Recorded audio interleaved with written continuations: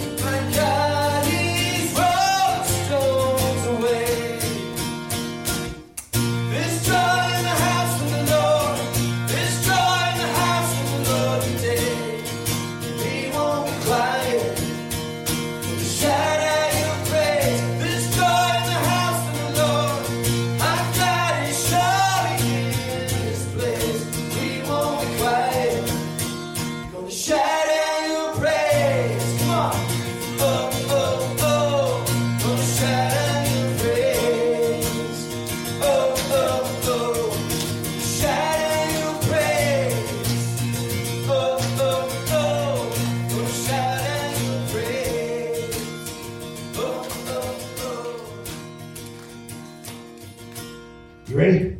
Yeah. Pass me the bread. When I was about 12, 15 years old, I spent my summers down on our family's farm in South Texas. My Uncle Morris farm.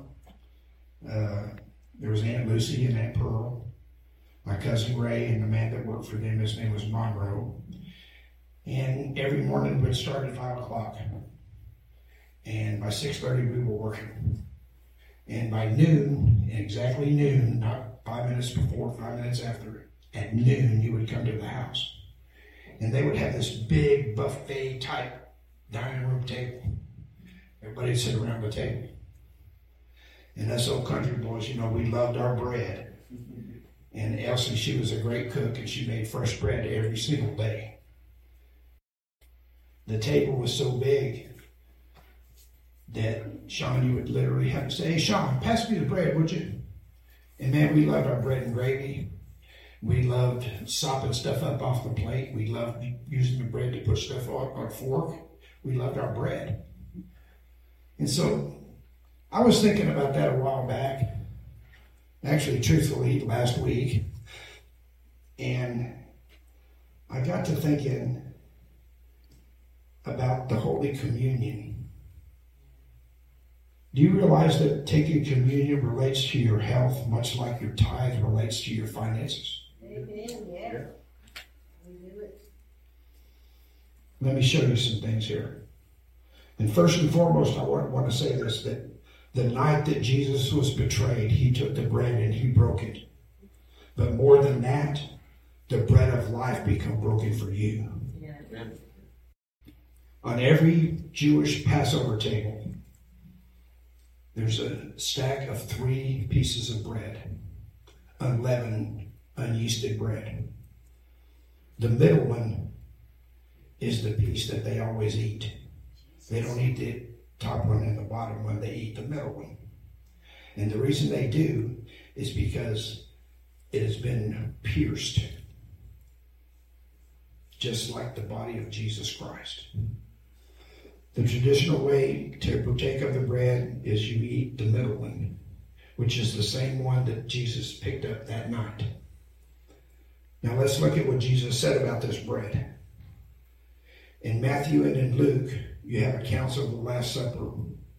And specifically in Luke, Jesus said, "Take and eat this. This is my body, which is given for you."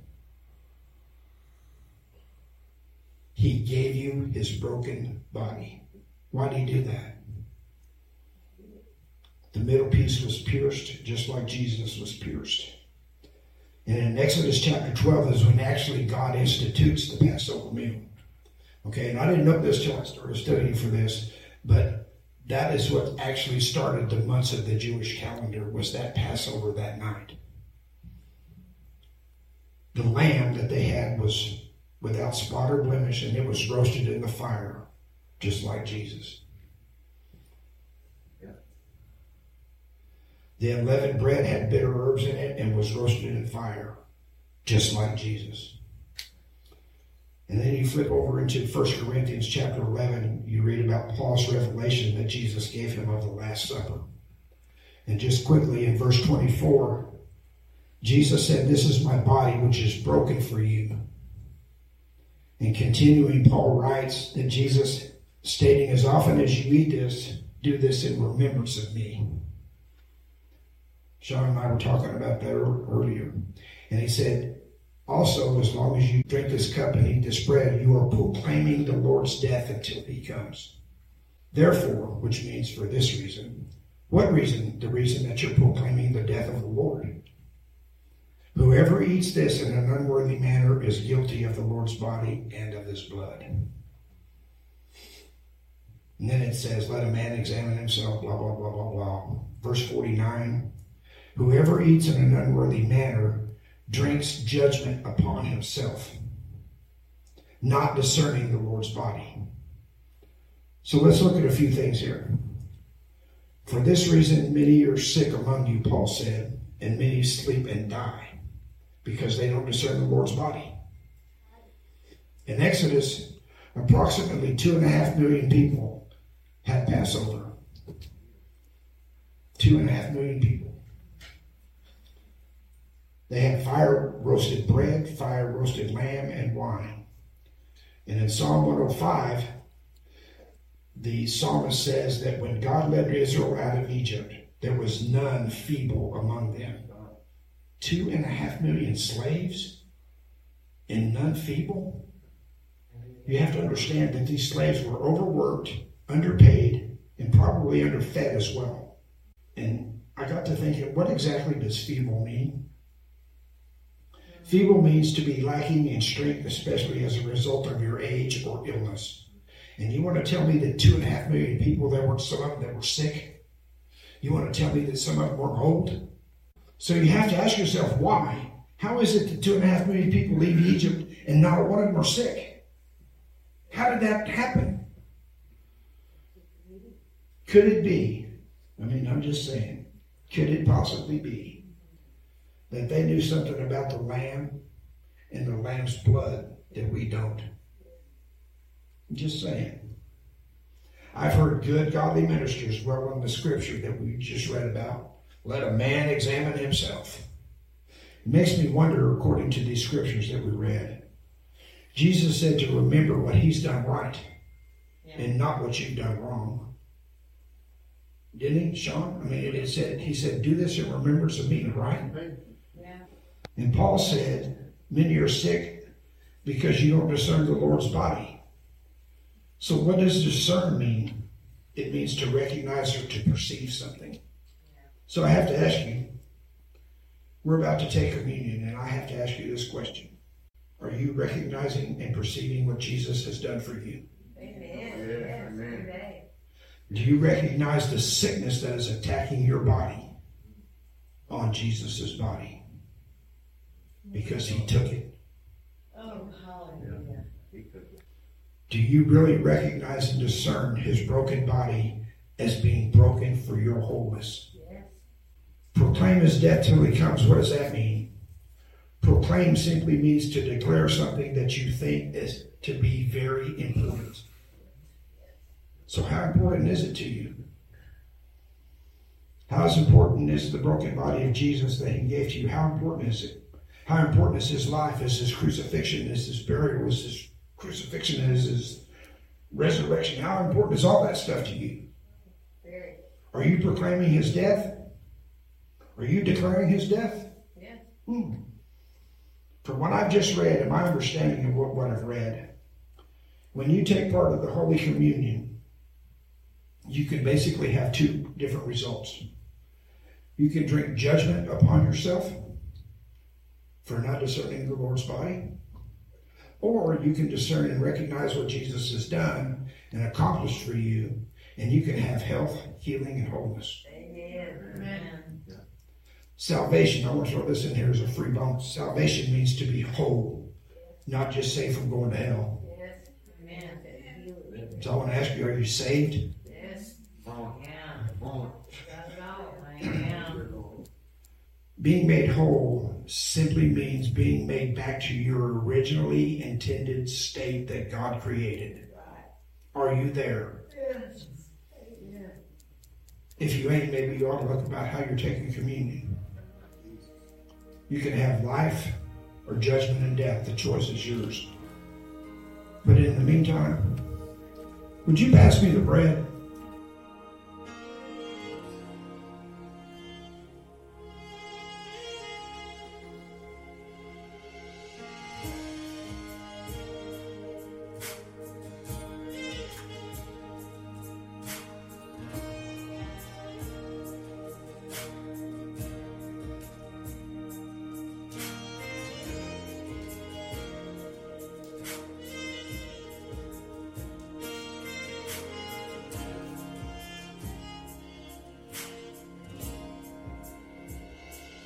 Love is higher than the mountain, it's deeper than the sea, it's further than the heaven, it's taller than the tallest tree, it's richer than the richest man.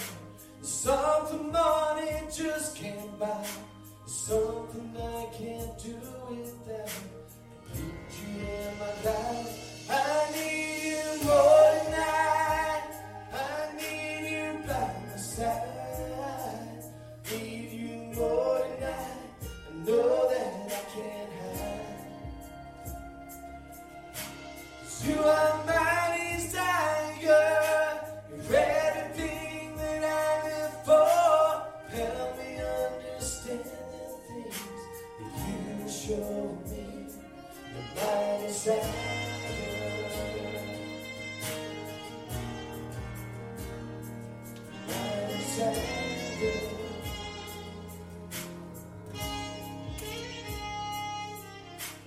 Love is so amazing.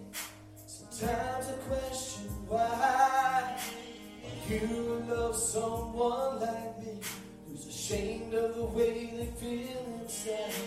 I know I've fallen short of your glory, still you recognize the heart you made inside of me. You make your life a sacrifice. I need you more than I need you by my side. Need you more than I know that I can't hide.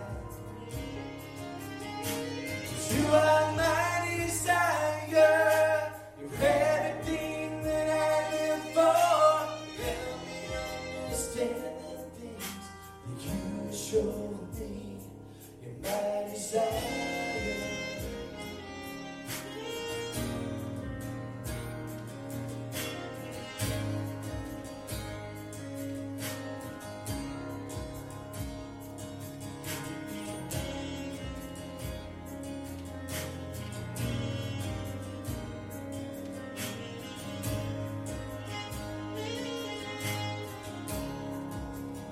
Make a way.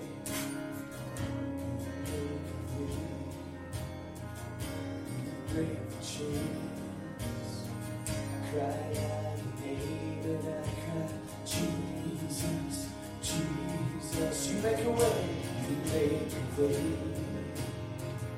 You break the chains.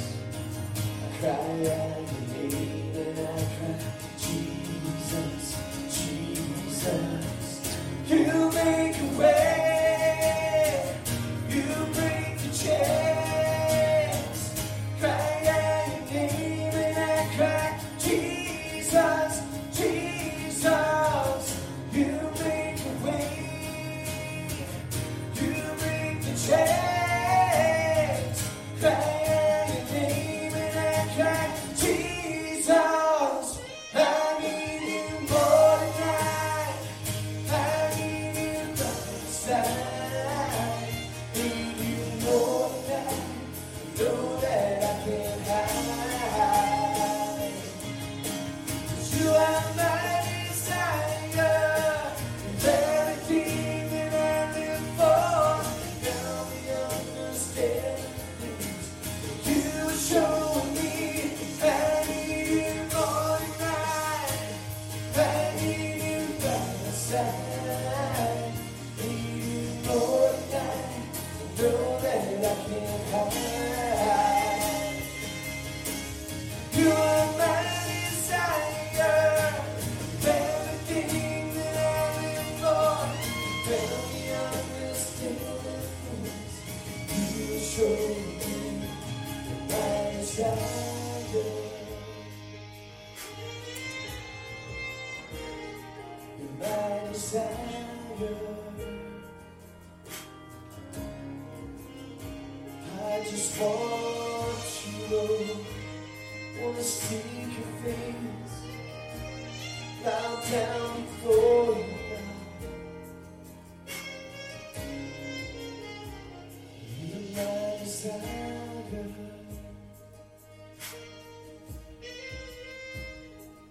My desire.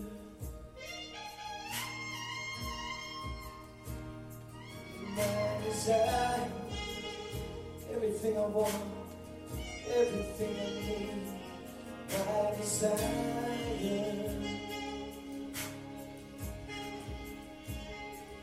My desire.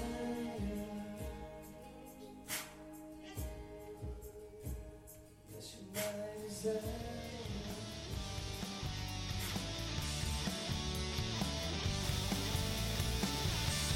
Thank you so much for listening today. We hope and pray you enjoyed it and that this episode was a tremendous blessing to you. If you're interested in booking a service with Aaron Michals and Twisted Perspectives, you can contact us at either aaronmichaelsbooking@hotmail.com or jodycoward59@gmail.com. Let me remind you, we are encouraged by your participation. Send your prayer request and your praise reports to jodycoward59@gmail.com. That's JODY59@gmail.com. God bless you for listening today, and until next time, remember Revelation 12:11. We overcome him by the blood of the Lamb and by the word of our testimony.